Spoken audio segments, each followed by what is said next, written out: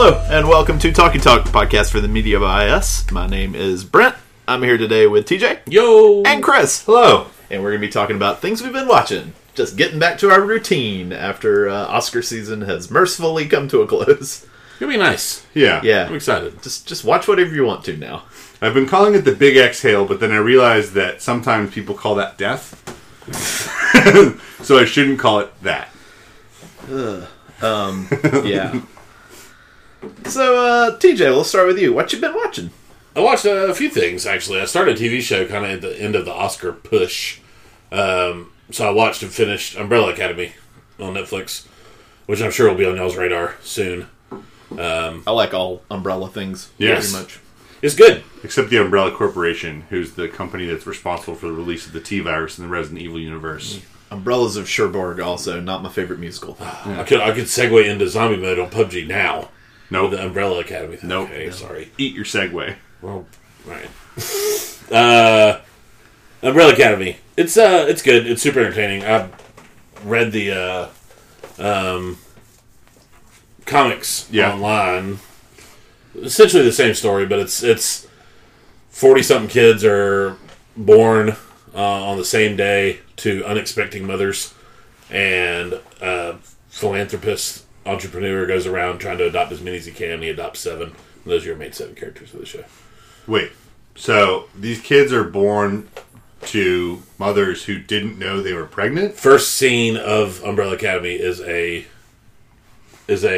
woman that Ukraine or Russia. She's flirting with a boy. She jumps in a pool and gives birth. She's not visibly pregnant. Oh. It's like some weird Okay.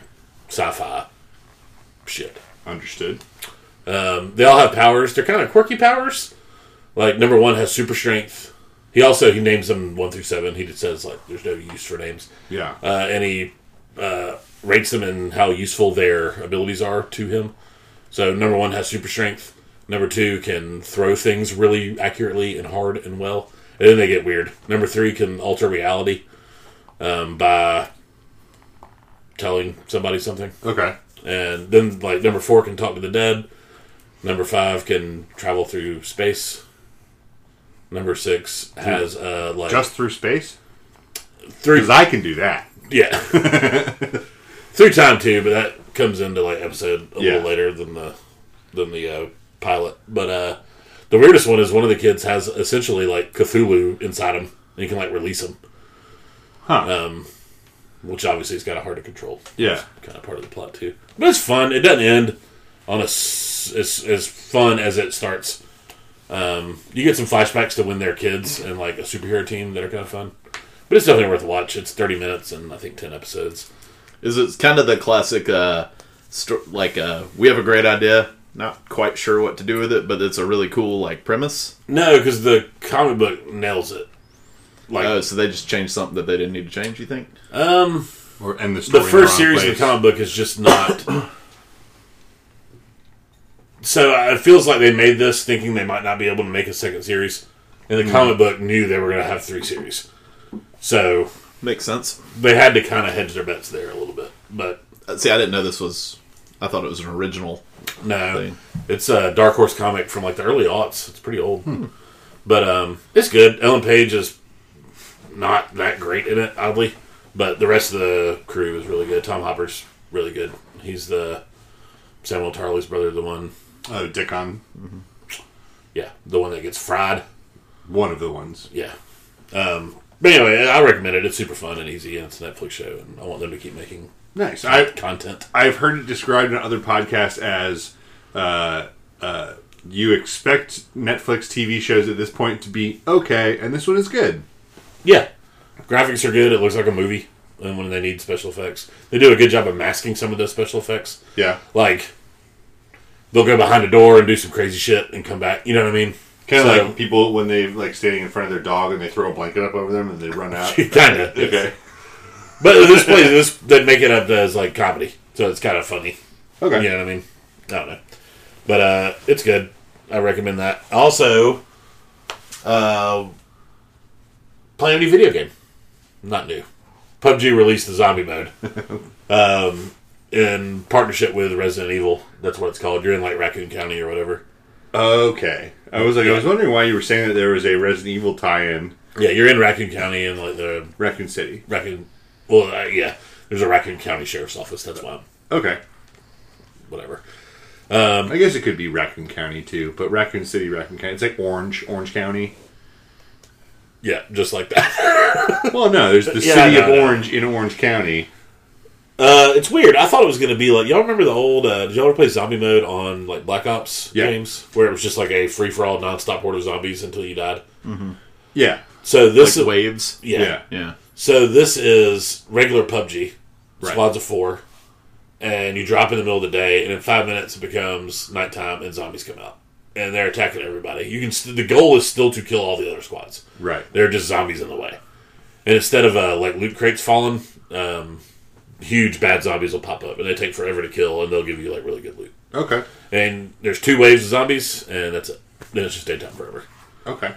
Second wave is really hard though to get by, but it's super fun. It's silly. Is this the first time they've introduced like environmental dangers to you in PUBG, or was that a thing before? Kind of. I mean, there's always one of the main mechanics of the genre of a battle royale is there is a circle that is ever shrinking. Oh, true. I guess I meant like things that you can visibly see in the game that can kill you that aren't controlled by other players. So since day one, there's also been it's called a red zone, and it doesn't kill you that often, but it can. And a red zone just pops up on the map, and then they drop bombs on it. It's like being shelled by artillery. Okay. Yeah, it's totally random. Which the first time TJ and I were ever in the red zone, we were playing with one of your brothers.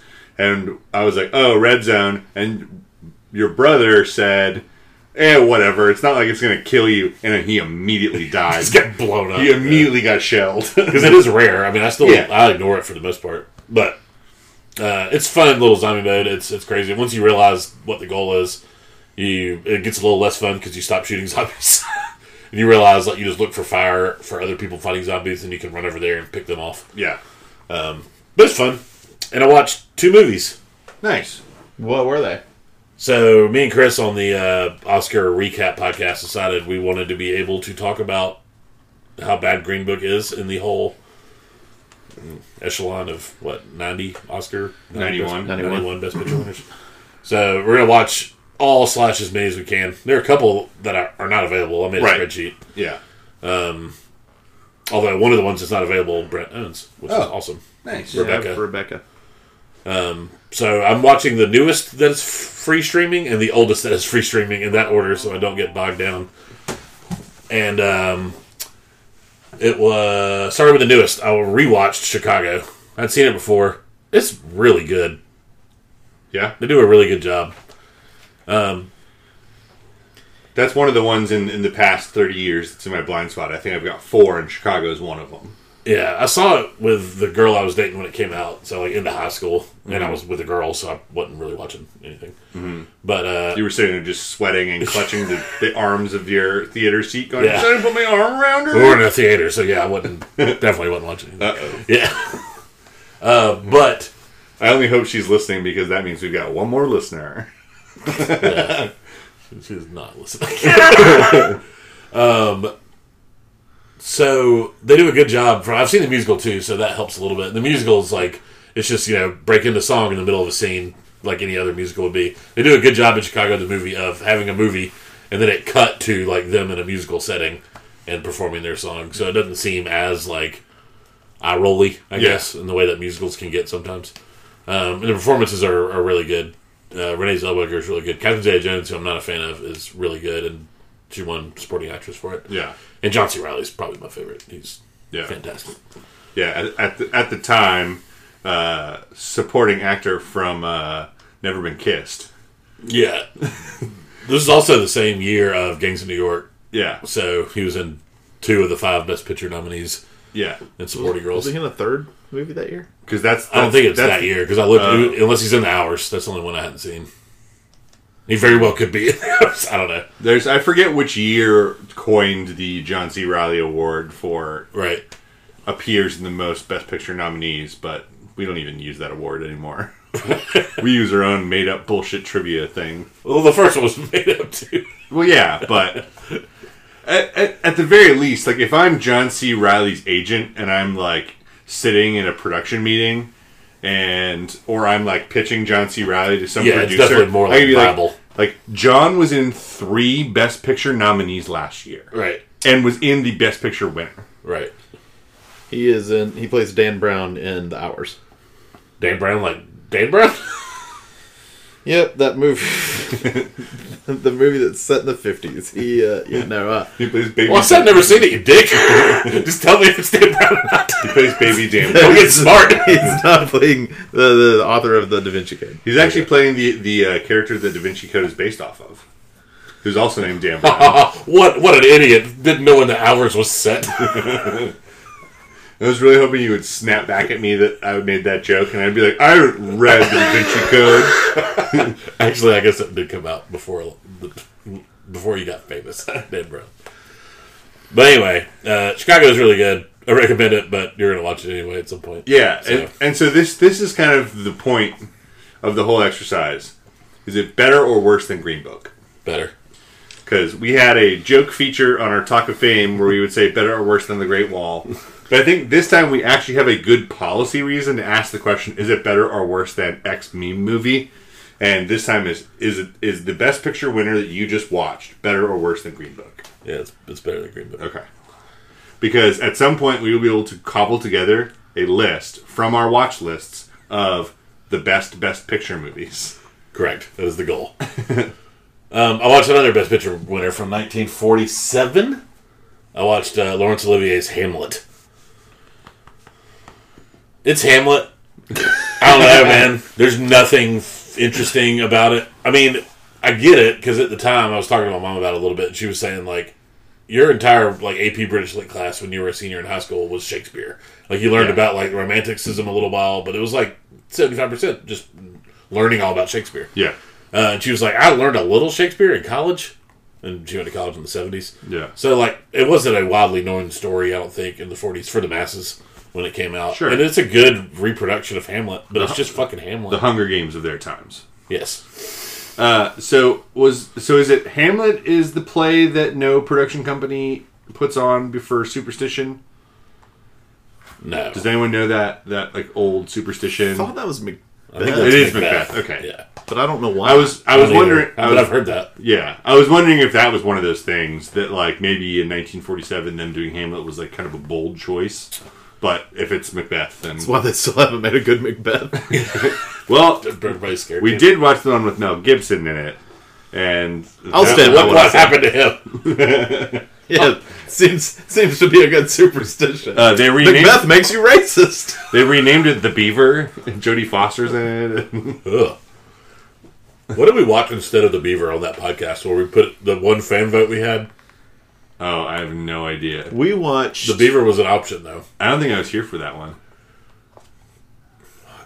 Is that I Don't Feel at Home in This World Anymore? Oh, yeah. Oh, I was here for that one. Because I was like, I'll watch The Beaver. I'll watch I Don't Feel at Home in This World Anymore. I will not watch the one about the lady who shot herself on TV. Oh, yeah. I was like, I don't want to watch that. Yeah. I don't like reading about that. But anyway, I've seen one performance of Hamlet by a high school. This was better. Okay. Good? Laurence Olivier is good in it. I realized watching 2 adaptations of prior productions. I feel like there should be an Oscar or an award for that to counter original films. Because best remake? Of a production. Not even of a movie. So best stage adaptation almost? Just reproduction of an adaptation of a prior production. Similar to screenplay. Similar to adapted screenplay, but just like adapted production. Yes. It's got to be produced at some point. Okay. Stage or TV or film. So like Ghostbusters Answer the Call wouldn't count. Right. Right. But if you had like Nathan For You, their movie that they had, would that count? Wait, what? Because they're scaling up their production from a TV show to a movie? Or is this just from play or theater to movie? I'm saying, taking a production and adapting it into a new film. So something to take Fences. I guess Ghostbusters probably Best would Picture. count. That's technically adapted from Ghostbusters. I mean, they have like the same ideas. You know what I mean? Yeah. They're not hiding anything. I'm just already predicting what people would say if the Academy took that approach, and people would say, "Well, now we're just going to get more unoriginal ideas out of Hollywood." But I don't hate them. I don't think that that's a valid argument. I find it very hard for me to compare Chicago and Gangs of New York, 2 4.5-star movies. You know what I mean? One that was original, based off like very loose historical Basically, fact. based on rumors. Yeah, and one that's just a reproduction of a thing that had been happening for 50 years. Right. Like, why do they get... I feel like the bar is set so much lower for them. Like, they've already got a story that they know is guaranteed to be good. Right. They don't have to worry about the screenplay at all. It's written for them. You know what I mean? And then at that point, what you're awarding is the adaptation of the screenplay, because that's like the highest degree of difficulty. But the actual performance, you can watch thousands of hours of tape of people performing those roles. Right. Sort of like Fences. Yeah. Well, Fences is also a special case because it was Same actor in the same role, Right. nominated for Best Actor, that he had won. Did he win a Tony for it? Yes. Yeah. So, yeah. Viola did too, I think. Yeah. She's won a Tony and an Oscar for doing the same thing. And I don't hate it. I'm not opposed to it. I just don't want that compared to Birdman. You know what I mean? Yeah. Right. Like, It's a different type of... I mean, it is different. Like, to award someone for... You got to remember how to do that thing you did really well 5 years ago. Versus, like, here's a character, you got to figure out this character. yeah, that you have no experience with. It's yours, and there's no tape. There's nobody's written on this guy. Yeah. You know what I mean? I have a really probably shitty thing to say, but almost like the adaptation is easier, even if it's like your first attempt. Like, if it's the first scene that gets filmed, that's fine. You could do 30 takes. But if it's like live on stage or on Broadway, it's way harder. Yeah, I mean, the Actors Roundtable that me and you watch, they talk about that. I mean, like, all of them. Michael Caine's like, I get nervous as hell when I'm on stage. I don't get nervous on the film set. Oh, Chalamet, I think that's where he's going to go. I think he's going to, like, in like 10 years, he's not going to be in movies anymore. He was in love with Hugh Jackman, man. Yeah. He was just like, you're my idol. Yeah. You were my idol because I was a nerdy kid growing up and I loved comic books. And then I saw you do like some off-Broadway production, and I was like, look at this guy. He can be Wolverine and he can sing in a musical. Yeah. And it's like, well, shit. I mean, you hear a lot of actors who say they'd rather do the stage. Yeah. Yeah. It's probably more of a thrill when you're actually doing it. Yeah. And yeah, every night you create the performance, as opposed to kind of giving another artist your raw material and saying, this is what I gave you, now shape it. I guess I just kind of look at them like I do like song covers. Like, cover a song, that's fine, but like make it interesting. Don't just sound like Bob Dylan. Do like Cat Power, you know what I mean? Doing like change stuck inside a mobile, so now it's something different and awesome and kind of like flamenco almost, you know what I mean? And like that's why I like Stars Born was... I'm fine with that. You can remake Stars Born 20 more times if you want to, if you just keep changing it so something is different. You know what I mean? So are you in the camp that gets frustrated with best original score and when movies get disqualified for using pieces written for other things? Yeah, absolutely. That shit's... I mean, it's over the top nonsense. Yeah. You know?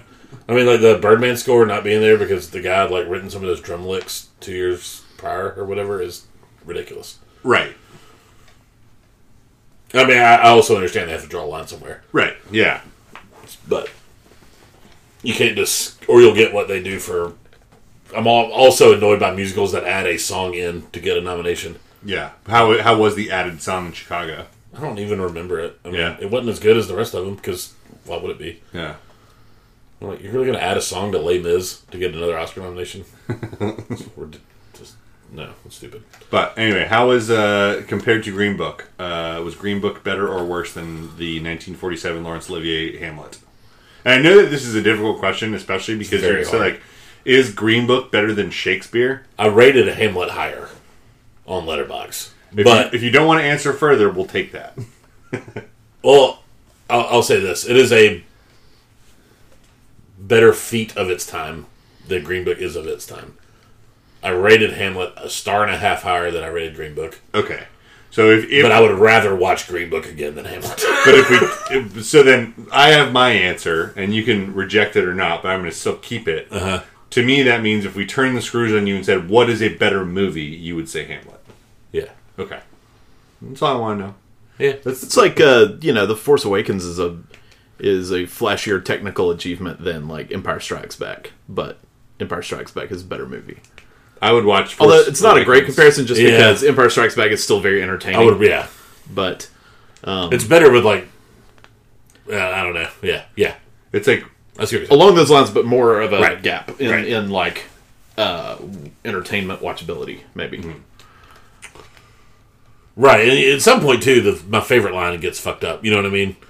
Like, I'm trying to think of a good example. Like, Caddyshack is a better movie than Ghostbusters 2, but I'm always going to rather watch Ghostbusters 2. Yes. I like it better. You know what I mean? Yeah. But I acknowledge that Caddyshack is a better comedy. Because Ghostbusters 2 is severely flawed at times. I mean, that's why the Gauntlet question was, is it better than The Great Wall?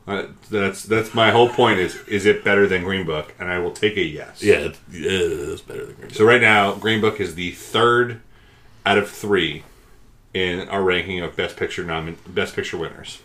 Yeah, and I've checked off Shakespeare in Love, and I'm going to have to rewatch it because I think I might like Green Book better than Shakespeare in Love.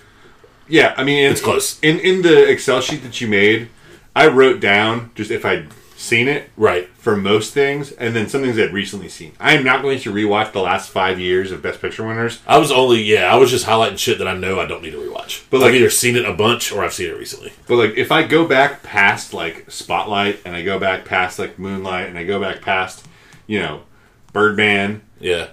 Like, once you get back to like 2012 Best Picture winner for me, like, I think I might need to rewatch that before I can definitively say if it's better or worse than Green Book. Yeah. That's all this exercise is about, Brent. I don't know if you listened to our last podcast, but I listen to all the podcasts, of course. As part of the great exhale and me dying, I'm just mad at the Academy. Anyway, sorry. That's all. So we can pass it on to Chris. Chris, what you been watching? Literally nothing. I mean, not literally nothing. I have eyeballs still in my head that function. No, but I haven't really been watching anything. My latest distraction has been nothing that really we need to make note of. I've been watching a bunch of speed runs of old games because it's something to turn on in the background. So mindless pay fun. Attention. Yeah. You said nothing to make note of. I did it anyway. So if you want to skip past all the spoilers about nothing and Mr. Nobody, click on that one. But no, I will say that I have been playing a game which has kind of captured the country by storm. I've been playing a game called Apex Legends. Like PUBG originally, it is a battle royale. You are in a forced squad of 3, and you drop onto a map, and you shoot boys. Can you solo? No, you can't. Only group of 3. Only group of 3. That's interesting. There are plans later on in the year to release it, people have looked at the source code, to do a duos mode and a solo mode. But I really think that they're trying to kind of highlight how good their system is before that.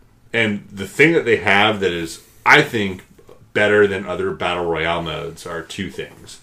The first one is that they have a context-sensitive ping. So you know how in PUBG you can click on the thing and you can say, like, hey, this gun's here. Mm-hmm. But you have to, like, click on the dialogue box, and you have to, like, use the wheel, and you have to select, like, gun, and if you're pointing at it, it'll say, gun's here. Mm-hmm. In Apex Legends, if you are getting shot at by somebody, and you hit the ping button, and you're looking in the general direction of where you're being shot from, it'll say, enemy over here.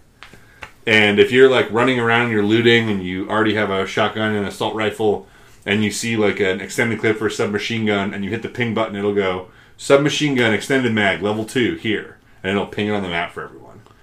And the cool thing about that is you can also then, as someone who is like on that person's team, if you look in the general direction of what they pinged at, you can hit the button and you can say dibs. and then it will save that marker on your map until it's picked up or until you like cancel it. Huh.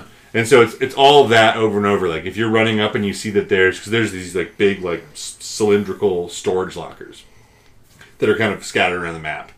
And if you run up to one and it's closed and you ping it, it'll say like storage lockers full. No one's been here. And if it's open, it'll say like someone's been rifling through this. And so it's that kind of like context sensitive stuff that is really smart.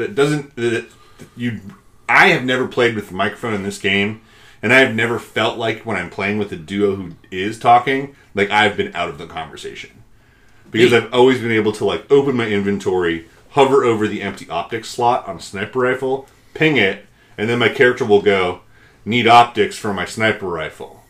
And then it's like, that's clear, and then now my teammates know like if they see something on the ground that's like worse than what they have, or that, you know, since they know I have a sniper rifle, maybe they want to give me the better one, like they can do that.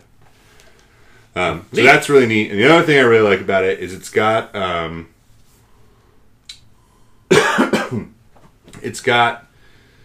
along with the ping, I forgot it already. There were two things: the context sensitive pings, and there was anyway. That's the one thing I really liked about it. I'll think of it later, but it's interesting because it's like PUBG or Fortnite or whatever your battle royale kind of model is meets Overwatch, because there's also what it looks like individual character classes who can do stuff. Like there's one character who has like a grappling hook, so they have increased mobility, but also after like a long enough timer, they have a zip line that they can deploy. And then as another one of their abilities, there's like 10 or 20 little antennas scattered on the map, and they can see the circle before it closes. So like you have that advanced knowledge. And then there's like a guy who can, he can like kind of send out a signal once, and you can see if there's anyone nearby, but you kind of only get that one like quick like snapshot of where they are. And then if he uses his ultimate ability, then your screen goes red, but enemies are highlighted bright red, so you like can always see them even through like smoke or fog or poison, or like if they're like around a rock and you can see part of them, it'll stand out. So it's really like diverse set of champions who work well together. But it's a ton of fun. It looks fun. I like it a lot. It looks like a less annoying version of Fortnite. Well, you say, I think you described it good with the Overwatch comparison. It looks a lot like Overwatch. Yeah. They're on a release schedule right now. I think maybe today. I haven't really checked the breezy about this game recently. But they're going to have like a season. They're going to sell a battle pass. Kind of like how Dota and PUBG and all like the big like games as a service games do. But they're going to release a new character every 2 to 3 months. Oh, fun. So it's going to be kind of evolving constantly. It's people to keep playing. Yeah. Reason to log on. That's all they need. Yeah. And it's free. That's the other big thing. And that's why it's, like PUBG on everything but mobile is kind of a push because you have to pay for it. Mm-hmm. Whereas, Fortnite was clearly the number one battle royale for a long time in the United States because it was free. So... And kids liked it. It was... Yeah. So, like, if you're 10 years old, you don't need your parents' credit card. You can download it on your phone, or you can download it on your computer, or you can do whatever with it. And it's same with Apex Legends. And it's kind of destroying Fortnite now, to the point where Epic Games, who's the developer, is putting out numbers just like kind of out of the blue, being like, we've got 7 million concurrents, and it's like, well, that's cool, but like no one was really wondering, no one really thought Fortnite was dead, but that you're like arbitrarily shouting at your numbers, which I say arbitrarily, and I mean it because it's the end of February. Like, the time for this and an earnings call would be the end of March, right? Which is the end of the fiscal year, which is when you would expect there to be something like this, and they're like just randomly like screaming into like a canyon, like, we're not dead yet. And so no one thought you were. So it's kind of interesting, kind of splash in the industry, especially with EA's other gambit kind of circling the toilet bowl with Anthem. But yeah, anyway, that's what I've been spending my recreation time doing. I haven't really been watching a lot of TV. I can fill in some details about the challenge, War of the Worlds. Yeah, I hear it's like a fun season. It is a fun season. We already have the elimination of Johnny Bananas, CT, and the winner from the previous season. So I was like, I know those first two, and the last one sounds important. yeah.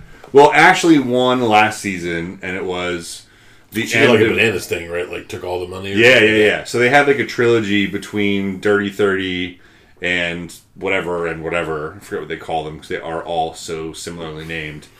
So it was Ashley and Hunter got to the end and had the fastest time, and then the individual who had the fastest time among the pair in all of like the single competitor legs of the marathon had the ability to take all of the $1 million or split with their partner. She took all of it. In kind of a big dramatic exit, said that her partner basically slut-shamed her all season, told her that she was a liar, and that she was like trying to play this like unethical like sexual game, and it like disgusted him. And so at the very end, she was like, "Fuck you! I'm taking the $1 million." Sure. Yeah. So we're seeing an exodus of a lot of vets who are. I mean, CT is a challenge beast. Johnny Bananas is the winningest challenge competitor, and Ashley is the most recent winning challenge competitor. So it's shaping up to be a really interesting season. The War of the Worlds concept is a little bunk. We already lost the one guy from Mexico, and there's one guy from Turkey. The rest are from the UK and the US. Nice. Basically, I think there's another. It's like guy a from simulation Mexico. of the real wars through history. Well, it's funny because the guy from Turkey won Survivor Turkey. Yeah. And he's like very clearly not clued into like the dirty shit talking, mudslinging, bullying stuff that goes on in the MTV game show houses. Oh, I'm sure. It's this guy Turbo, and he's a lot of fun because he had the ability to be the final vote out of 6 to either create a tie and then make one of the 6 people who were safe from going into elimination vulnerable, or to flip his vote and kind of, muddy the waters a little bit or cause some waves. Mm-hmm. And he gave what the cast described as a 5-minute speech about like honor and loyalty, and MTV like chopped and edited it with people like groaning and like running their hands through their hair, because that's probably the kind of thing that he's used to talking about at a tribal council when he's like justifying a vote or how he feels about something. And so as like a Survivor and Challenge fan, I was watching it and being like, dude, you are such like a fish in the shark pond right now. Yeah. But wrong show.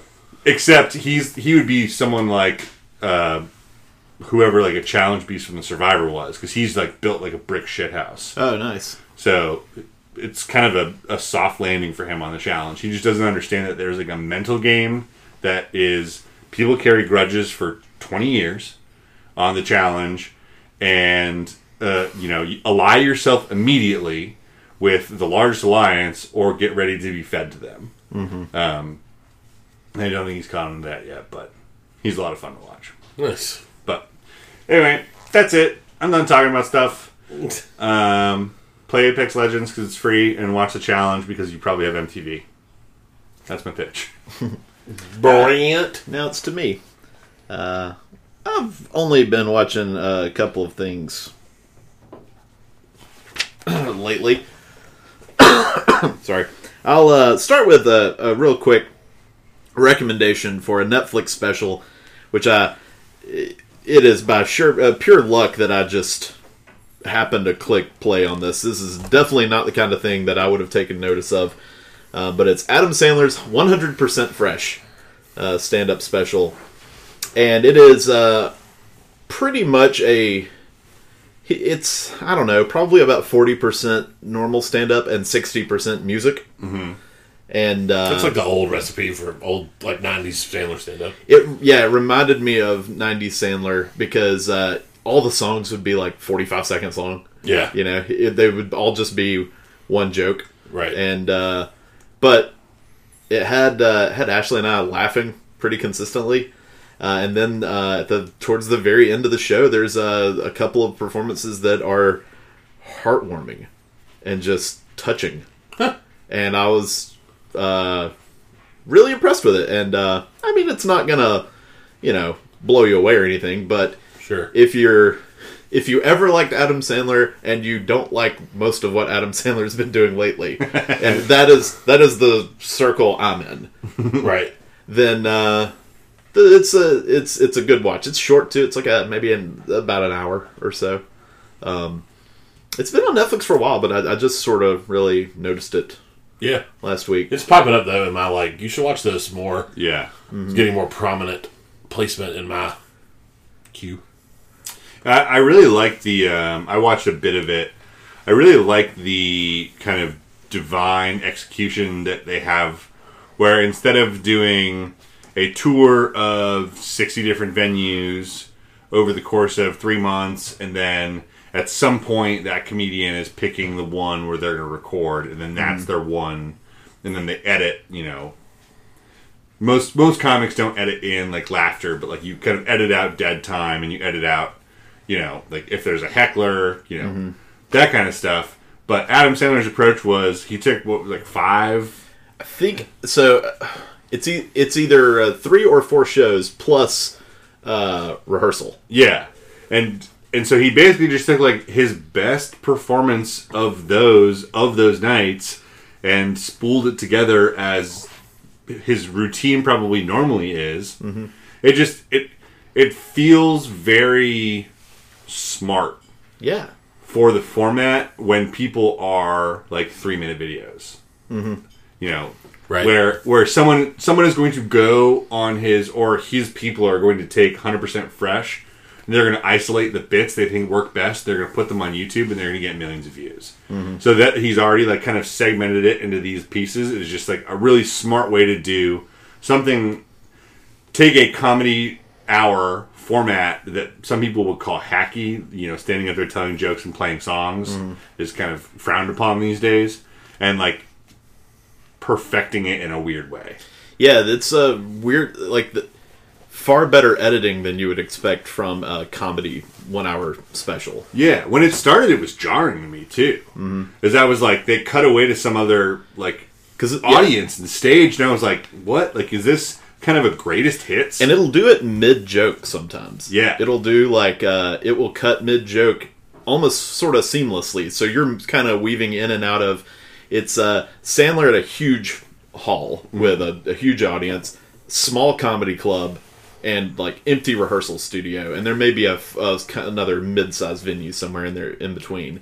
And so he'll go from just him telling a story or making a joke with just his piano player there, to thousands of people in the audience. Yeah, and it's pretty cool. It's well done, and they don't use it as for emotional manipulation, when a joke doesn't hit, so then he puts in when it does hit.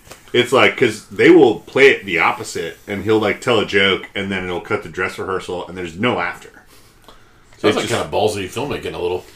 He also does it is more filmmaking than probably most comedy specials, and I think that's. I said perfecting earlier, and I kind of regretted it, but it's kind of an interesting take on the comedy hour, right? That's the goal. You get your hour, and Netflix is kind of regurgitating money at people who have a good hour and they're popular, and Sandler fell out of nowhere, and I really hope that this is one of his how many pictures did he sign on with Netflix for? I don't know. 6 Hope at the time. This counts. Yeah, I hope this counts, because this is what I saw of it, and it was 30 minutes, was really good. Yeah. And he also doesn't always include his best version of everything. There's definitely one song where he forgets the words and just has to apologize. He's I fucked up. Sorry. Yeah. Yeah, I forgot the words. Everybody has a good laugh. Yeah, I assume if you're going to see Adam Sandler live, you're you think he's God at this point. Mm-hmm. So, yeah, definitely recommend it. Also been catching up. Not really catching up. I was already caught up. That's a bad way to put it. I have been rewatching. Refamiliarizing. Refamiliarizing is a good word for this, because it's been a couple of years since I've seen any Game of Thrones. So I've decided to rewatch the entire series. started like 3 weeks ago, and I'm almost caught back up. I'm about 3 or 4 episodes. It's a lot of watching. Yeah. I mean, it's now that I don't have to hang on every word for plot revelations like I did on the first watch. So this is your third watch for 5 seasons, right? yes. So I'd watched. I helped TJ catch up back in the day, and so I rewatched the first 5 seasons with him several years ago, and but rewatching seasons 6 and 7 have been very helpful because I kind of forgot a lot of the movements of the characters here and there. There's and a that great lot of website movement. is down. It's not up to date. I know click the episode, click the character, and they'll show you where they've been. It's only called up through season 6. They never did 7. But yeah, it's been fun because I can. Well, first, because I haven't watched any Game of Thrones in 2 years. And so now I really feel excited now for the new season. God, has it been 2 years? That's crazy. Yeah. It was... it's like a year and a half at this point. Right. Yeah. It's summer of 2017 was when it last aired. Huh. So not quite 2 years, but yeah, no, it it's feels still... like a lot. Mm-hmm. Yeah, I've... Is it any good? It's pretty good. It's pretty good, yeah. I was going to take a different approach and, pick a few episodes and go back and try to watch those before April 14th. So I was going to do that too. Or 4th, whatever. HBO, I didn't realize it was a free weekend for HBO, and Kelly and I were just kind of watching randomly, and it was like, oh, well, Game of Thrones is on, so if we're cooking or doing whatever, we'll just throw it on. And it was somewhere in season 5, I think season 5 kind of hits a weird lull mid-season that I'm not super excited about. And so then we were like, oh, well, I'm curious. I want to see the Battle of the Bastards. And so we, went and we, picked the episode on demand for Battle of the Bastards. And then we just watched the rest of it. Nice. We were, planning on, picking a couple episodes, but we were like, Battle of the Bastards, watch that, and then let's watch the rest of it. That's what's crazy is, Battle of the Bastards top 10 episode for sure. And the episode that succeeds it is a top 10 episode. You were so predisposed to episode 9 as the crazy, episode 10 as the stage setter for the next season. Yeah. And then that episode 10 happens and you're just like, oh my god, they killed half the show. Everybody. Yeah. Yeah, that's I think the music that plays during that scene is phenomenal. I think that's my favorite episode of the show. Episode 10 of that season. Wins the winner. I do think that it is the big turning point for... Sorry, I know you probably weren't planning on getting mired in details of individual episodes. I really do think that is the major turning point for Cersei and Jaime, and that ultimately is the beginning of her downfall. You're saying when he starts seeing her as a monster more than his... Well, when she basically becomes Mad King Aerys. Right. Yeah, I mean it's interesting because she essentially, had convinced herself that her kids were going to die and it didn't matter what she did. Mm-hmm. And that was super interesting. Because that was one thing that at least she always had that was humanizing. Was her undying love for those... To the point where she manipulates Jaime, spoiler alert for your rewatch, into pretending like she's pregnant. Yeah. Yeah. So the daughter's the last to die, right? No, it's Tommen's. Tommen's to die. Oh, shit, alright. Yeah. So the... Marjorie... Dorne already kills the... Yeah, Marjorie was already kissed. She dies at the beginning of season 6? Or near the end of season... Or was No, because season 6 is the one that gets... What's the season where Tyrion's in jail? 5 for most of the season? 4. Yeah, that's 4. 4. Yeah. Then season 5 is the one with all the Dorne stuff. Yeah. Season 5 ends with Myrcella getting killed. Yeah, okay. I think. Yeah. That's the part of season... Dungeon. That's a Cersei death. Yeah, one of the season 5 episodes that was on when Kelly and I were like, let's watch good episodes, was one where it's just 50% of the episode is Bronn and Jaime just palling around Dorne, and it's this is so inconsequential. Because I think, because Jaime is still gone to Dorne when Cersei has her walk of shame. Yeah, he is. And so it's after the walk of shame that he brings her home. He's not home for any of that. No, but he's gone to rescue Myrcella at that point. Yeah. So it's been, I don't know, it's been fun to see how I feel about the seasons now that I just kind of know most of the big story. Yeah. Season 1 is a great season for introducing everything, for building the world and throwing you in. Mm-hmm. Season 2 is a little sluggish at times. It has some of my least favorite storylines for the biggest characters. Like, I think Karth is one of the weaker Daenerys ventures, and I also think that Season 2, Jon just kind of... There's not a whole lot that happens with Jon in Season 2, other than he... Is that him ranging? Yeah, but it's not the better part. It's not like Corn Halfhand or any of that. It's just... trying to fit in, kind of. We go north of the wall, they find the White... Yeah. And they bring it home, and he kills the White, basically. Yeah. And that's pretty much it.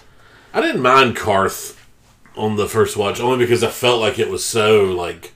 It was character building this. It was like the next step after she had, like... I don't know how to talk about this, but, like, tamed the Dothraki guy. Drogo? Yeah. Mm-hmm. When she, like, decided to fuck him, and, like, fuck him good. You know that weird shit in the first season? Yeah. It seemed like the next step Karth was, because then you were like, oh, she's like a badass. She's willing to just... That's the city, the greatest city that ever was, right? Yeah. Like, she's ruthless enough to just shut these people in a safe and leave them there to fucking rot. Yeah. People have talked about season... It's definitely character building and not, like, relevant plot. Though. Yeah, people have talked about Season 1 for Daenerys is her learning how to be kind of a dutiful queen, and Season 2 on is her learning how to be like the head regent. It's like it's all her finally learning how to rule as opposed to learning how to be like kind of a figurehead as she was with Khal Drogo. Right. And that turn happens like episode 9 when Mirri Maz Duur basically kills Drogo in Season 1. Mm-hmm. Right. Season 3, I really enjoyed Season 3. I think 3 and 4 are probably my two favorite seasons, at least for season long. So you get the fun pair-ups there, too. Lots of pair-ups. You also, Season 3 has the Red Wedding, which, frankly, eliminates one of the more boring storylines of the show for me. Well, I mean, they don't... Most of it's not on camera. Mm-hmm. Like, all the exciting stuff with Robb Stark is never on camera. And it's the same way in the books. Yeah. Is most of Robb's conquests in the north... You just hear other people reacting to them. You hear about how Robb beat Jaime in battle. And it's like, okay. But you never see anything. There's no perspective of any character who was physically there. Yeah, I was talking to Brent about that today. The History of Ice and Fire does a good job of conveying how much of a badass Robb supposedly was in battle. Yeah, and it's the same in the books as it is in the show. Robb is a great commander until he's love-struck. Yeah. And he's love-struck by the wrong person. Yeah. And, I like that something needed to happen with the Joffrey storyline, too. Like, because it was just going to be... and the only... So, I like the moments, the big moments. I guess I like the way that Ramsay winds up... Because Ramsay gets brought in around the same time Joffrey's story comes to a close. Because it's like, well, we need a sadist. So, right. But like, I don't know. I did not really find Ramsay that interesting this time around. Except I found he's just more of a blunt weapon to impact other characters in the show to me. And that's interesting. I thought him and the Theon shit in the beginning was super interesting. I mean, it was morbid and horrifying, but it was good. Yeah, I guess I just mean that like there's never any other side to Ramsay, right? And he's just sort of Cersei is a really interesting villain for this show because there's like humanity to her, and especially by the end of season 7, where she's like at the parlay and is like trying, like pretending, or at least is representing that she's cooperating with this like fight against the North, like against the White Walkers in the North. Yeah, she has a full character arc and is a dynamic enough character, but Ramsay is very one-dimensional. Right. Well, I'm not saying he has no place in the show. It's just after a certain point, it is just a little sort of here more of the same. Right. Same way Joffrey was. Right. Yeah. So again, I was more than ready for Battle of the Bastards to come around by the time it did. Yeah, I bet. I think the more recent seasons, even if I don't enjoy them as much overall as 3 and 4, they they have some really high point episodes that I love. That's kind of what they feel like more. Like each season will have like maybe 3 great episodes. Yeah. And then things in between are just sort of like, by this point, there's just so many sprawling storylines in Game of Thrones that it's just like, we got to spend 10 minutes to catch up with Varys, spend 10 minutes to see Marjorie. The season with the Faith Militant the Faith Militant. The Faith, is that the same thing as the Sparrows? Yeah. Okay. Yeah. The the jail stuff with it's sort of like it drags. The New Dorne. Yes. It was. With Marjorie, first Cersei, and it's like, okay, we saw it with Cersei, we get it, and then it's just like, well, we'll cut over and see how Marjorie's reacting to it. Oh, the same. Yeah. And what Loras too. And the rough thing is that is also the same season where Arya's going through her one-on-one with the waif. Oh yeah, another thing that dragged out. That was also pretty unfulfilling in general. Yeah, as excited as I was for her going off with whatever his name is, Richard E. Grant, the troupe. The acting troupe. Oh, that's right. We had 3 episodes on that acting troupe, which was just, I did not remember that. See, I like the acting troupe stuff. What I hated was all the betrayal of the faceless god and taking someone who was promised, and then like she's allowed to go after her because she didn't sell her oysters, cockles, whatever the. That's the thing. That's the thing. I never got it. Maybe they do a better job in the books, or they will do a better job in the books. I'm not sure how far she gets because I haven't read that far. But maybe it does a better job in the books. But I felt the show didn't do a great job of establishing what exactly the rules were of being one of the faceless people. They're not spoiling anything from the books, but just like Alt-Shift-X and like other stuff. I don't think there are rules. I think the only rule is that when someone is marked for death, then a life must be paid to the faceless god. And it doesn't matter. Like it should be that person, but if someone prevents it, then they should pay that price. Kind of like if you are an intervener that stops that from happening, then you should die. Okay. But I don't think there are rules because the faceless god is, kind of like the agnostic answer to like, well, I think that all spirituality is valid. Yeah. Like they are first and foremost a religion, but then their primary function as a religion is we murder people for money. Well, I do wish they had established that better, like what you just said, because instead, all we really get is Arya just kind of, sometimes she'll carry out something for the group, and then sometimes she'll do something on her own, and every time she gets the same reaction from him, which is just weird backwards talk. Like, yeah. Did a girl decide to do this, or did a girl, what is a girl's name? And I'm just like, what is happening here? How does this function? Like, why did he... anyway, it was not a lot of explanation there, but at the very least, it turned Arya into a badass, and at least we got some payoffs for that when she got back to Westeros. I don't want to say the ends justify the means, but I love watching her kill the entire phrase. Yes. And someone just posted on like Reddit both scenes back to back of her feeding the oldest Frey twins to Walder, and then her posing as Walder killing the rest of the Freys. And it is 6 minutes, but in my head it's 20 minutes. Yeah, because I just want to live in that of all of them just being murdered by what is, at least in the books, like a 12-year-old girl. Yeah. Schadenfreude right there. You said Varys earlier. Have y'all read the Varys is a merman thing? Yes, I've read that. No. So it all stems back to two things. At the end of Game of Thrones, the book, and the first season, someone describing hearing footsteps like underneath King's Landing, and it's like hearing like a wet sloshing sound. It's also his robe. Right. Just like you never see his legs. And Tyrion says he'll throw him off the boat at some point, and his quote is like, you might not get the result you would want. Yeah. And also how he gets the Dragonstone in like one day. It's because he just swims across the narrow sea. Is that why he's hairless? It's for more efficient swimming? Yeah. That's why he's a eunuch. That's why he's a eunuch too. So he's more aerodynamic in the water. I hope that he was a merman, and now the showrunners are hearing everybody make fun of it, and they're like, okay, we gotta get the merman thing out of here. What if he's the drown god? What does dead man ever die? Yeah. Oh, man. But see, I've picked up on a few little things, like little, I guess, foreshadowing for the new season, in that, like, there's that moment at Dragonstone with Melisandre when she says, "You and I both have to die in this country," you know, and I don't know how Varys reacts to that, like he's like, "Oh my god, she knows," but I'm curious why would he react like that? So, Well, it was Merman stuff. merman stuff. That's what I assume.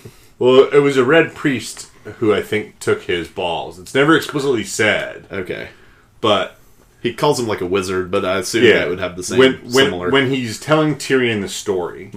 When he's got like the box, he says that a wizard took his balls, but I think that there's another character who says that they saw it through the flame, which makes me think that it was a red priest who did it to him.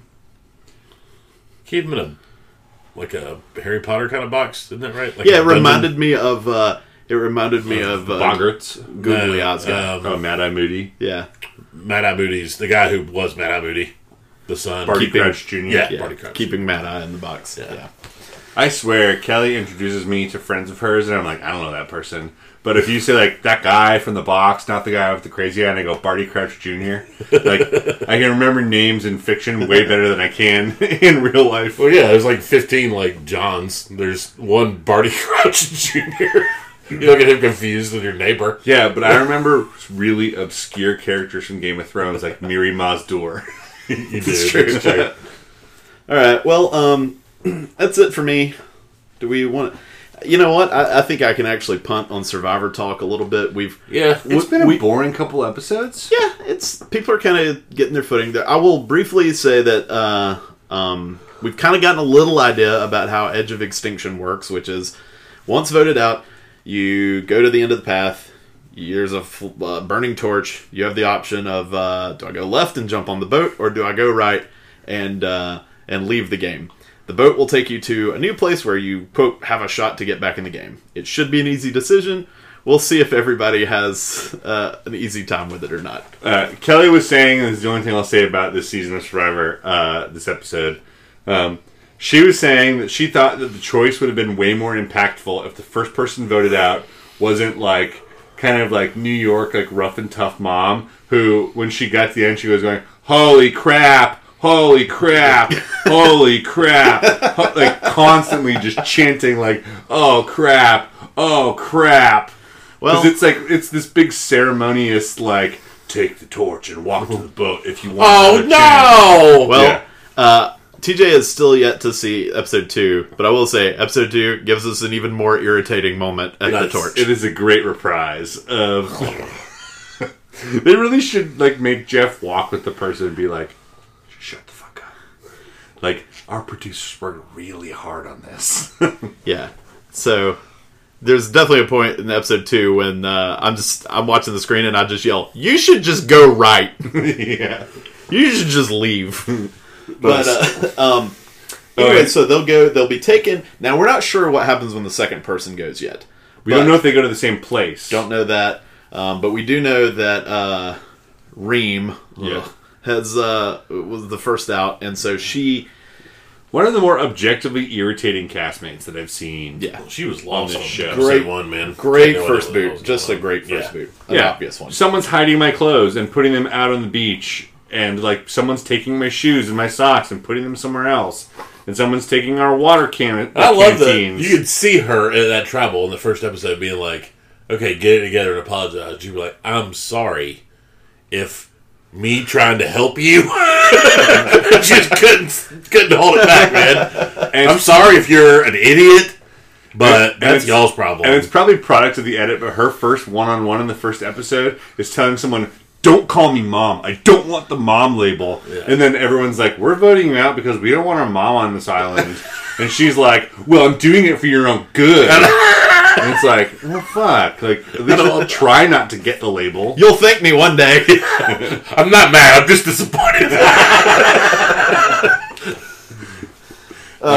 But But yeah, no. So she's out on Edge of Extinction Island. It's another dumb name season, but she's on Extinction Island, and so boy, they don't give her much. Al did say like there's an old sail on the ground, and she turns it into a.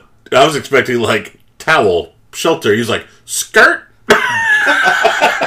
She makes it into a dress. So at some point, there's a flagpole with a white flag where if she wants to leave, she just raises the white flag. Yep. But other than that, that shelter is not a shelter. That hollowed out boat, they show her the first night, she is just sitting upright and sleeping. Huddled trying to in sleep. the cold, yeah. Huddled. So I'm really hoping that other castaways don't go to the same spot, or it would kind of cheapen the Edge of Extinction. Yeah. Because I loved, as someone who was a fan of Stranded with $1 Million, which is the failed MTV, not MTV show, the idea that she's alone, and then the next person is alone, and then everyone else who gets voted off is alone. I still want them to not have water and food. They can't. I mean, you just say like medical's watching, and if it doesn't rain, that's your problem. You know what I mean? Seriously, go check out seasons like 3 and 4 on Amazon. I mean, I just don't know why they couldn't. If like medical's here, as soon as you like show any signs of anything, we're just going to pull you. Yeah. If it rains, you better catch some water. Season 4, you get down to like the last 4 or 5 people, and there's one of them who's just like, he's not walking in a straight line anymore. Yeah. Because he's just like exhaustion, he's dehydration. Like an emaciated old man. Yeah. If they're giving them food and water, they better fucking be alone. Because then it's no different than Survivor. Well, if you're just talking about Extinction. You're not talking about regular Yeah. If you believe her confessional, she said she had 2 bites of rice. But that's if you believe her confessional, if it's not edited well to prove their Edge of Extinction point for the theme. Right. Yeah. I'm not sure. I don't know what a bite is anyway. But I mean, if that's a meal, then she had 2 meals in 3 days. That's rough. That's rough. Yeah, sure. So but I agree. Like, we need to see kind of more of what the dynamics are of that, which we will in future episodes. And completely forgot the other thing I was going to mention about it. So I guess I did that earlier. Hey, I got just one little like 20-second blip on Breezy. We're doing Breezy on the streets. Tiana Paris, who is in Bill Street. Oh, Tish. Yeah.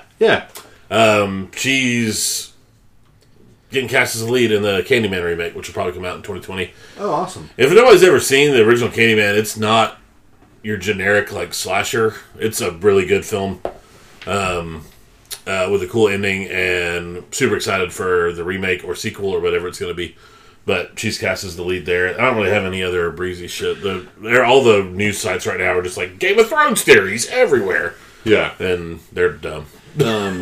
Mark Meadows. Tom Cruise and Emily Blunt are expected to return for the Edge of Tomorrow sequel. I saw that. That was announced today. What's it going to be called, Brent? Oh, they don't have a name, but I'm banking on Live Die 3-Peat. I've got a little bit of news that I want to talk about. Nintendo of America president and COO of Nintendo, Reggie Fils-Aimé, stepped down. He is resigning.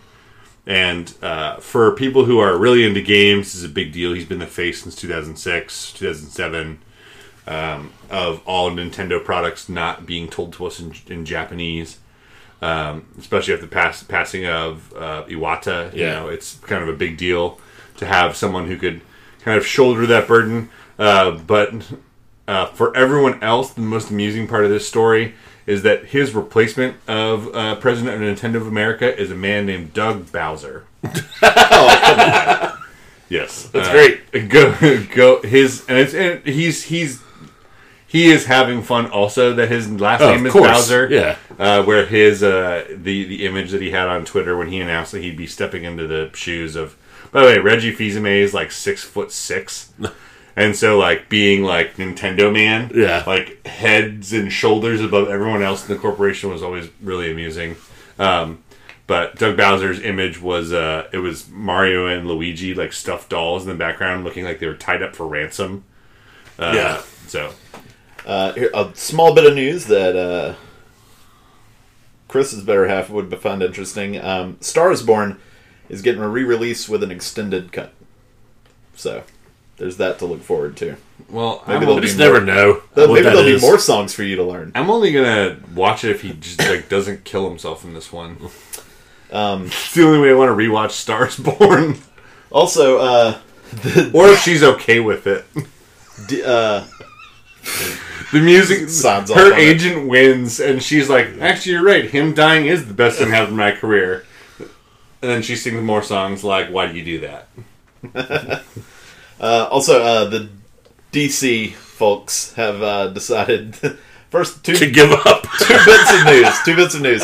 Aquaman 2 has been greenlit, Yeah. which makes sense. It was a huge moneymaker. Yeah. And a surprising amount of fun for that series. And they have decided, they have also said they are moving away from a connected universe. What? How So- do you do that from like a whole like property? So basically, I think they're just going to, they're just like, we're just going to make some Wonder Woman movies and some Aquaman movies. Yeah. And not worry so much about tying them all together. And the Suicide Squad. Well, our You gotta make the Suicide Squad sequel? yeah, Will Great. Smith is not going to be in it. Yeah. our Batman's a lady.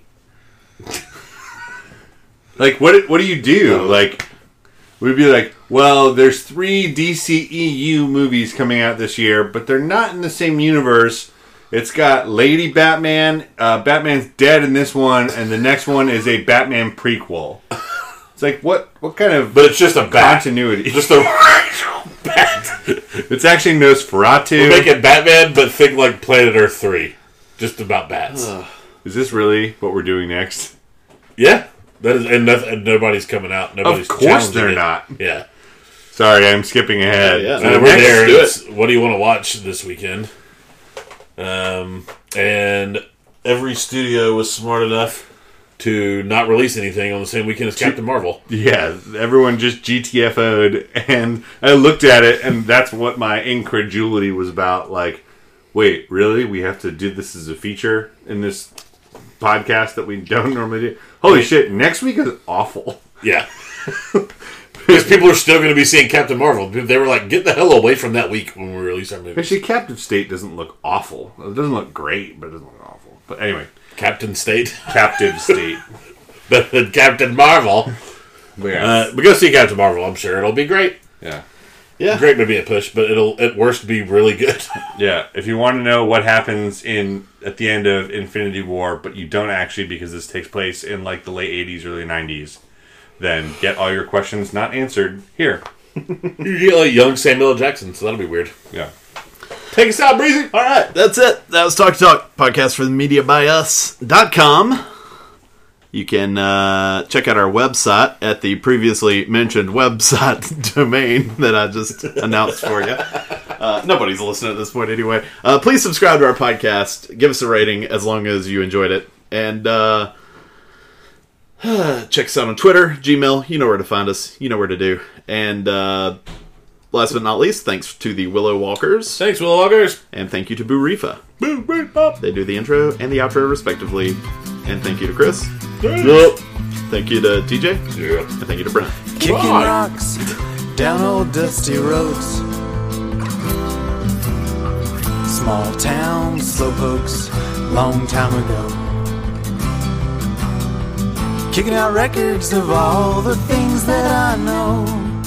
All the things